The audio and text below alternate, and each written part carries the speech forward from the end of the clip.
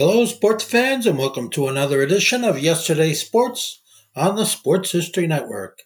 And make sure to check out sportshistorynetwork.com/giveaways. I have 2 signed books I'm giving away. One is titled No Nonsense Old School Weight Training, and the other is Reliving 1970s Old School Football. Now it's time to take a sports break, a look at sports history on a daily basis. Hello, my friends of sports history. This is Darren Hayes of the Sports Jersey Dispatch podcast. Welcome once again to the Pig Pen, your place for all things great in sports history. And we are here to talk about some great November 2nd history with some of the greatest athletes performing some of the greatest things in football, baseball, hockey, and basketball history that you will be amazed at, and we'll talk about in just a second. But make sure that you know that you can send us some feedback at our email, pigskindispatch@gmail.com. We'd love to hear your feedback. Like to answer each and every one of the correspondence that comes through to us, and like I said, love to hear from you. Now, these uniform numbers, there is a bunch of them that we're going to talk about for November 2nd in this sports break. Numbers are 4, 9, 7, 17, 12, 32, 44, 11, 37, 45, 25, 99, 42, 48, 33, 21, 24, and number 18. It all starts November 2nd, 1913, and the St. Louis Browns player-manager George Stovall was fired the previous summer and was the first Major League Baseball player to jump to the Federal League, a competitive league to the National and American Leagues, and he was signed to manage the Kansas City Packers of that Federal League. November 2nd, 1938, Boston Red Sox first baseman number 4, Jimmy Fox, is voted the most valuable player of the American League for the 3rd time in his career. November 2nd, 1947, just 6 games of the season, Chicago Blackhawks traded the National Hockey League scoring leader Max Bentley along with Cy Thomas to the Toronto Maple Leafs for Gus Bodner, Bud Poyle, Gay Stewart, Bob Goldham, and Ernie Dickens. No uniforms were mentioned there because, unfortunately, our sources don't have NHL uniforms prior to 1950, even though they did wear them. I just don't have the information to give you. But I do for November 2nd, 1960, when the New York Yankees outfielder Roger Maris, wearing number 9, ended up outlasting and defeating teammate number 7, Mickey Mantle, for the American League Most Valuable Player Award. 225 to 222 was the voting. Second closest vote ever for an American League Most Valuable Player. November 2nd, 1969, a 41-year-old Detroit right winger, number 9, Gordie Howe, picks up his 19th and final National Hockey League hat trick as the Red Wings defeated the Pittsburgh Penguins 4-3. Howe is the oldest player to score an NHL hat trick, even to this day. November 2nd, 1969, quarterbacks number 17, Billy Kilmer of New Orleans Saints, and St. Louis Cardinals number 12, Charlie Johnson, each passed for 6 touchdowns for combined National Football League record of 12 passing TDs in a game as the Saints beat the Cardinals 51-42 at Busch Memorial Stadium in St. Louis. November 2nd, 1971, the Baltimore Orioles pitcher Pat Dobson, number 37, he threw a no-hitter against Yomiuri Giants. 2-0 was the win. First no-hitter in history of exhibition play between American and Japanese teams, as they used to play those quite often in the offseason.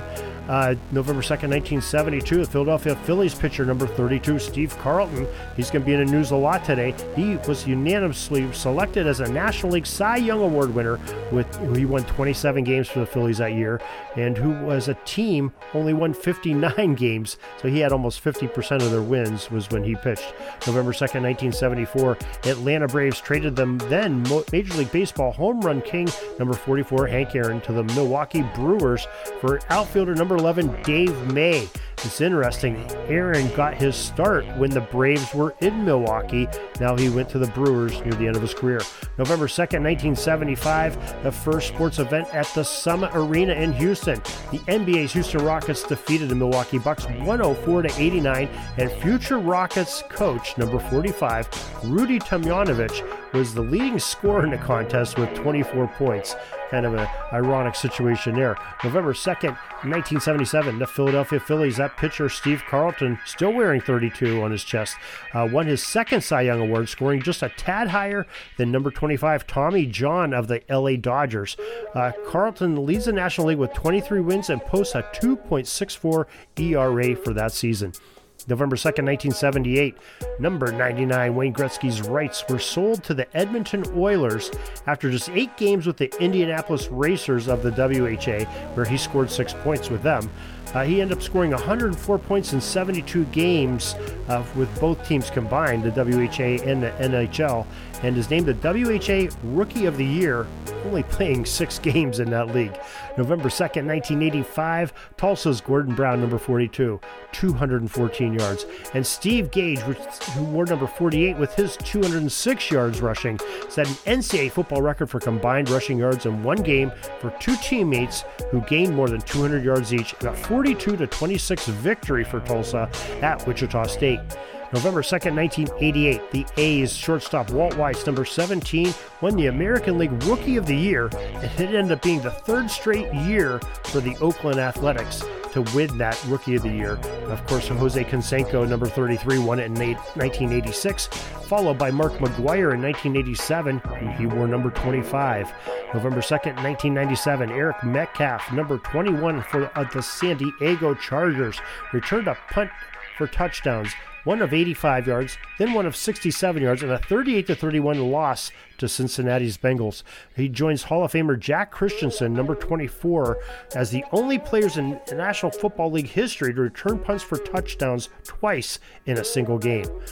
November 2nd, 2002, Mark Messier, number 11, played in his 1616th NHL game, a 3-2 Rangers loss against the St. Louis Blues to move into second place on the all-time games played list, passes Larry Murphy, and ends his career with 1,756 games, which was just 11 shy of the great Gordie Howe. We talked about him earlier, number 9 of the Red Wings.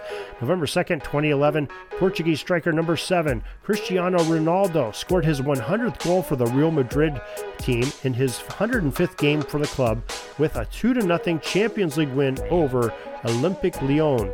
In November 2nd, 2016, a World Series game, Chicago Cubs defeated the Cleveland Indians 8-7 in Game 7 at Progressive Field in Cleveland. It was the first Cubs title in 108 years. Most valuable player was Chicago Cubs utility man Ben Zobrist, number 18 was his jersey number. November 2nd, 2021. World Series action, Atlanta Braves won their 4th title in franchise history, defeating the Houston Astros 7-0 in Game 6 at Minute Maid Park there in Houston. It was a 4-2 series victory. MVP was Braves outfielder number 12, Jorge Soler. And that is your sports history, your sports break for November 2nd. Glad you could join us for this little bit of history in sports and some great athletes, great jersey numbers as well. Till tomorrow, everybody, have a great sports history day. This penalty kill is almost over. I got to get back out on the ice. But thanks again for joining us for another great edition of Sports Jersey Dispatch Podcast. We'll see you tomorrow. We invite you to check out our websites, jerseydispatch.com and pigskindispatch.com. Not only see the daily sports history, but to experience the preservation of great events and people that play the games. Find us on Pigskin Dispatch. It's also on social media outlets of Facebook, Twitter, Instagram, and don't forget the Pigskin Dispatch YouTube channel to get all your daily sports history. Pigskin Dispatch is happy to be associated with the Sports History Network, the sports headquarters of yesteryear, found at sportshistorynetwork.com. This podcast is part of the Sports History Network, your headquarters for the yesteryear of your favorite sport. You can learn more at sportshistorynetwork.com.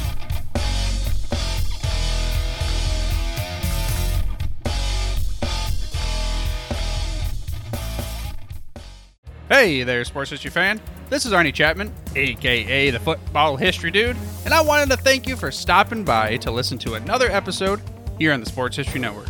Our podcasters are passionate about uncovering and sharing sports stories from yesteryear. And if you didn't know it already, we have over 30 shows across the network covering all sorts of sports history topics. In fact, here's a glimpse into one of our awesome podcasts here on the network.